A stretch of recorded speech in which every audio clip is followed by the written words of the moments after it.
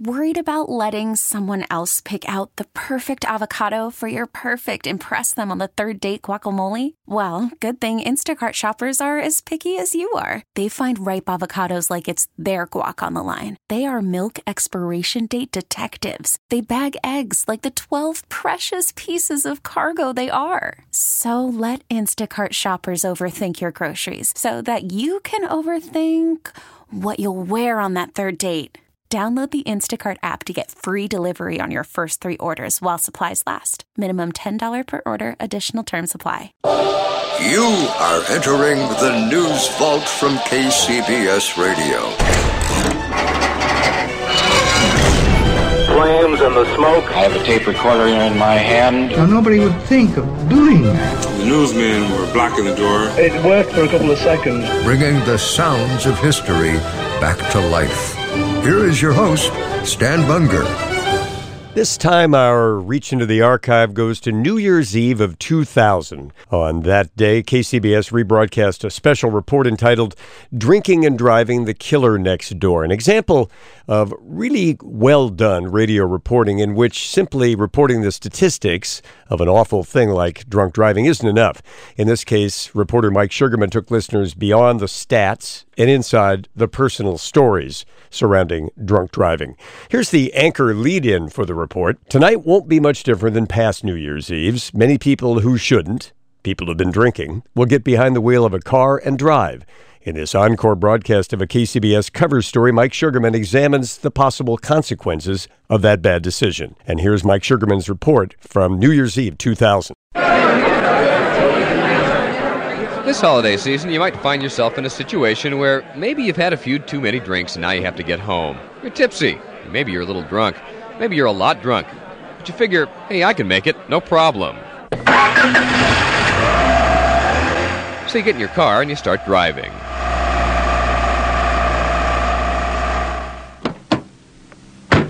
And maybe you'd get home just fine, not even think twice about it. Maybe have a little trouble remembering the entire trip, just exactly how did I get home. But you think to yourself, I'm above all that trouble you hear about these days about drinking and driving. Or you might not be so lucky. Look at the tip of my pencil, and with your eyes alone, just follow the tip of the pencil, okay? You could get pulled over by the California Highway Patrol. Okay, you've been placed under arrest for driving under the influence of alcohol. And you could end up in jail. At some point, am I going to be able to make a free phone call? Or you might not be so fortunate. He jumped the medial strip and just headed straight for us. And we just, tried to swerve the car to the right to get out of his path. And in slow motion, he just plowed into us. You might kill someone. I looked at my little sister and I knew she was gone. And I told the doctors that. I said, I know the angels have come to get her. In your worst nightmare, you never expected anything like this. I never thought that I would ever hurt somebody. I never have intended to hurt anybody in my entire life. But he did. He drove after drinking and he killed a young man in the prime of his life. I was doing 65 miles an hour in a Dodge van. He was driving a VW bus. Front ends were crushed to the driver's seat. The man, a good, reputable citizen of my community, 250 people went to his funeral. Beautiful wife, 2 children. Died almost instantly.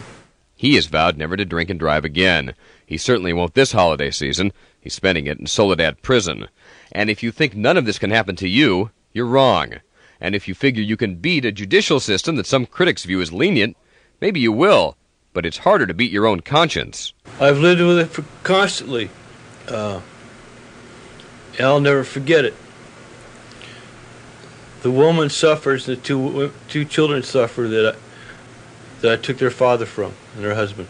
Anyone who has been touched by drinking and driving, the people caught, the victims, the family of victims, they all say it's not worth it. If only people knew. But most of us have to put our hands in the fire. In the next several minutes, we'll walk you through the system to let you in on what a drinking driver might expect. Then you can make up your own mind. Did you have something to drink just recently? Maybe a glass. Maybe a glass of wine or... Would you like to see my driver's license? I would like to see your driver's license, please. On this one here, what first attracted my attention is she had her turn signal for the longest time. And that kind of had me focusing on her. Then when I did notice that she was actually weaving within her lane in a jerky motion. Whatever hand you feel comfortable with. Go 1, 2, 3, 4, 4, 3, 2, 1, 1, 2, 3, 4. What are you guys doing to me? I want to go home. I'm on my way home. What are you doing? I want you to lift whatever leg you feel comfortable when I tell you to. Look down at your toe and count 1001, 1002, 1000. See, we're going to go take a chemical test to see how much alcohol you have in your system. State law says that you have to take either a blood, a breath, or a urine. The choice is up to you. Take a deep breath. Blow. Blow, blow, blow, blow, blow, blow. Nothing, no more. Seven left. Look what you blew into the machine. You want to look over? Okay. First time was a 1.7, the second time was a 1.6, which is well over the limit. What's going to happen now, you're going to go upstairs. You're going to stay with the sheriff's department a few hours until you sober up. Okay? Even if it's not okay with you, it's 4 hours in jail. In San Francisco and several other counties around the state, you don't get thrown into a drunk tank like Otis did on Mayberry RFD. Not right away. Once you turn around, face the other way, and put your arms out, spread your arms out. You get thrown into a holding cell with everyone else who has been brought into jail that night while your paperwork is completed, and that could take some time. It is not a pleasant experience. There can be anywhere from 5 to 30 people in there. They stink. They haven't bathed in a year. There's bugs on a lot of these people. Nurse Genevieve Ireland will tend to you if you need medical attention. Otherwise, you'll have time to socialize with your mates. Speak up, bro. Traffic, huh? I had some cigarettes, and I was being hassled for the cigarettes all the time. And it was like, we were maybe like 50 guys in this tank, and they were all pretty heavy dudes, you know. Now I'm going to get sick as soon as they call me. Well, I didn't use the bathroom the whole time I was there. I wouldn't drink the water because there was these guys puking up their drugs and taking them out of their balloons. There's more drugs in the jail than there is on the street. And so, you know, it's been puked in. I don't want to drink the water. I did use the bathroom, but I wouldn't have sat on that thing, you know what I mean? It's like a random house so I get to They strip searched me. It was pretty awful. You have to strip naked. I didn't know this at all. You have to strip completely naked. He was a young sheriff, and he stood there and he said, right, spread your buttocks. And I said, no, I refused. I went back, and there were a couple of officers, a couple of other sheriffs there, and his superior officer. And they more or less said, if you don't strip search, I mean, you're in big trouble. We're going to forcibly strip search you. I didn't have any choice, so I just stood around and spread my buttocks, and that was it. It's called John Powell. I'm going to get sick at random house. It's very shocking when you're treated like a criminal, you know. When you live a normal life and you work and you just obey all laws in general. And then suddenly something like this happens. It's pretty shocking. We've seen important people come through here, city officials even, that have been treated the same as anybody else. They get no different treatment. They have to go through the booking, through the tank, through the screening, everything. Nurse Sil Kim Thrutcher feels sorry for the first-timers, but there's nothing she can do. So after 4 hours, if you're sober, you get out. Then the fallout can begin. The police will always have it on file. They can always key into a computer if they want to find out.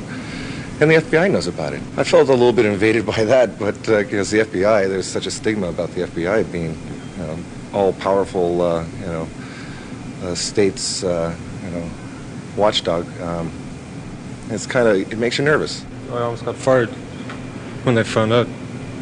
So I'm on probation for a few months. If I get any more points on my license, I get fired. The DUI school here was $130. $700 for the lawyer and $873 for the fine.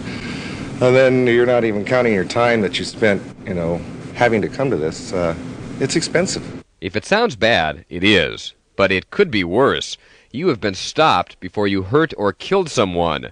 That is when the real nightmare begins, and not just for you. A look inside those nightmares when Drinking and Driving, The Killer Next Door, continues on KCBS.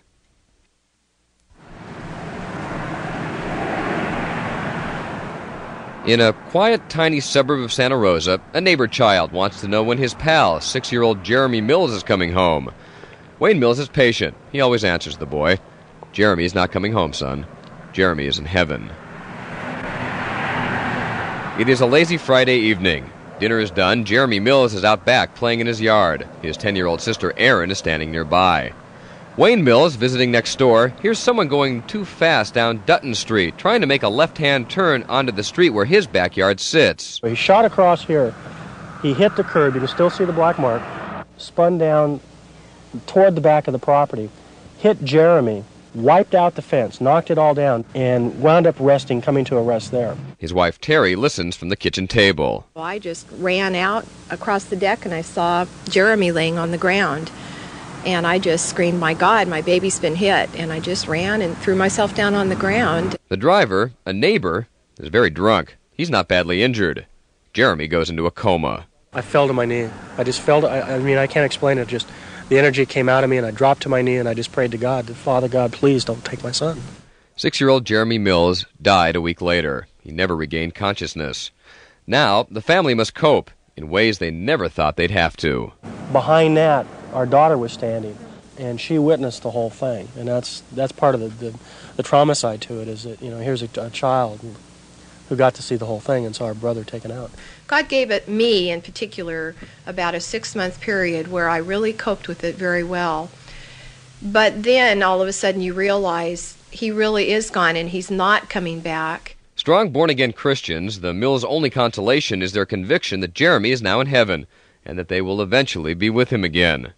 Until then, Wayne Mills lives with the memory of his only son. We had gone to our first baseball game where we went down and watched the Giants beat up on the Cardinals, and he enjoyed it. And he was looking forward to going again. I'd give him a bedtime story.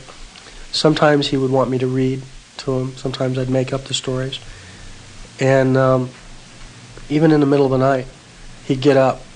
And I remember this specifically. He'd come in and say, "Dad, I can't sleep." And I'd lift up my side of the sheet, and he'd cuddle up next to me in my stomach, and be cuddled up there, and we'd go back to sleep, and that was neat. Memories of his only son, killed by a drunk driver who is now serving 2 years in state prison. Penalties for vehicular manslaughter in the state of California, up to 10 years in state prison. A busy May rush hour in Cupertino. 30-year-old Michelle Scapatoni on her way to work, standing on the divider waiting for clear traffic, when she got in the way of a drunk driver. She was a pedestrian walking down Stelling towards Stevens Creek. He accelerated to 45 miles an hour when he hit her. Both her and the car went airborne for 38 feet across 3 lanes of traffic at 5:30 in the evening. That is when the nightmare began for Michelle's sister, Mary Brasuel, and her family. She was ice cold. I couldn't feel any movement. She was in a coma. She was just still profusely bleeding through her nose and her mouth and her ears. It was just pouring out. It was just like somebody turned on a faucet. I couldn't believe it. What a terrible and gruesome, horrifying death. For Mary Brasuel, a ringing telephone will never sound the same. I got a telephone call from her boyfriend, a hysterical phone call saying, Michelle has been hit. She's been hit by a car. I've received a couple of those phone calls. The first was about my Aunt Adelaide, who had been hit head-on by a teenager who was drunk. She was killed. Another was about my wife's cousin Patty, who she had grown up with as a sister, and Patty's 6-year-old daughter Karen. The call said that Karen and Patty were hit by a drunk driver, killed. They were standing on the sidewalk. They had just come back from getting ice cream. Oh, my God. That phone call, I went crazy. I sat dazed for several minutes, and then I had to wake up my wife and tell her that Patty and Karen were dead. It is a moment frozen in time, one that neither of us will ever forget. If I live to be 95, this is what I'm going to be carrying on my soul for the rest of my life.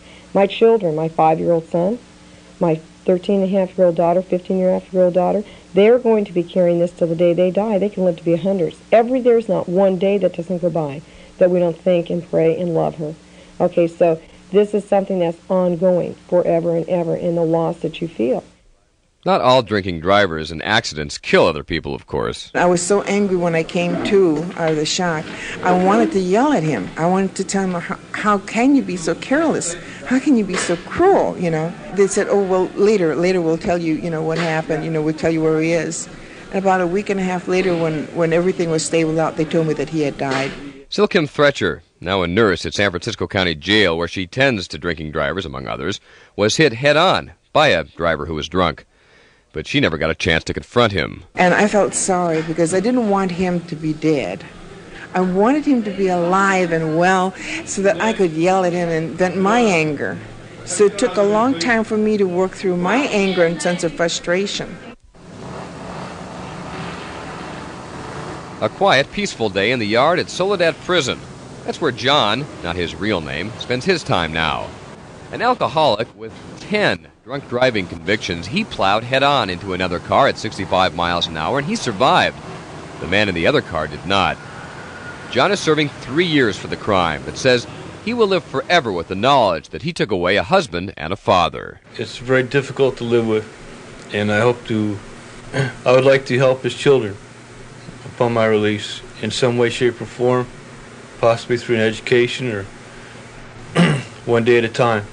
John is an alcoholic. Many others who kill may have alcohol problems, but many don't. Many just had a few too many drinks and got in their car. Death, injuries, and jail time for drunken driving can be prevented 100%. There has been a great movement over the past several years to understand that, led by the group Mothers Against Drunk Driving, which has taken the lead in the effort.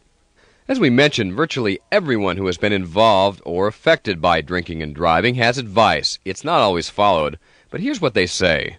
It's a bargain, a $10 cab ride, as compared to days in court, days off of work because you have to go to court. You know, any kind of embarrassment that's involved or however you feel about it, stress, depression, or whatever. If they're drinking, they better just take that $10 taxi ride. It's not that expensive. It really ain't that expensive. Take that taxi. Well, just don't, just don't. If you want to go have a good time, just leave your car at home, take a cab or something if you're living in the city. Because it's definitely not worth getting busted for drunk driving. Don't drink and drive. Don't take the chance. You could kill yourself, innocent people, and it's ongoing because everybody suffers. I can't answer for other people. All I can answer is for myself and what I've learned. It'll never leave my conscious thought. Never has. It can happen to you, and you better realize that it can happen to you. You can be the person behind the wheel who's drunk, or you can be the person standing in your own yard or driving your car innocently down the freeway, and you're instantly taken out of this world. Every year, about 20,000 people die because of drinking and driving. That comes to one person every 27 minutes. Every 27 minutes, there is a broken heart, like Mary Brazuel's. A sister is lost. Every 27 minutes, unanswerable questions are raised. The death of a child. Wayne and Terry Mills having to explain it to Jeremy's friends. Every 27 minutes, a family like mine will never be the same. If people only knew. Remember to follow the News Vault from KCBS Radio on social media. On Facebook, we're at News Vault Podcast. On Twitter, find us at News Vault SF. On Instagram, we're at News Vault. Until our next episode, you are leaving the News Vault from KCBS Radio.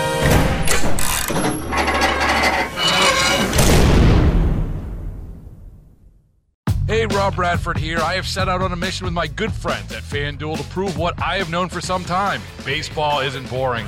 Now I have a daily podcast to prove it with some of the most notable people in the baseball world, screaming baseball isn't boring from the mountaintops, or at least agreeing to come on our show. Players, managers, GMs, and yes, even the commissioner of baseball, Rob Manfred. It has been a constant wave of baseball's most powerful voices. So join the revolution. Subscribe and soak in Baseball Isn't Boring. Listen on your Odyssey app or wherever you get your podcasts. You'll be glad you did.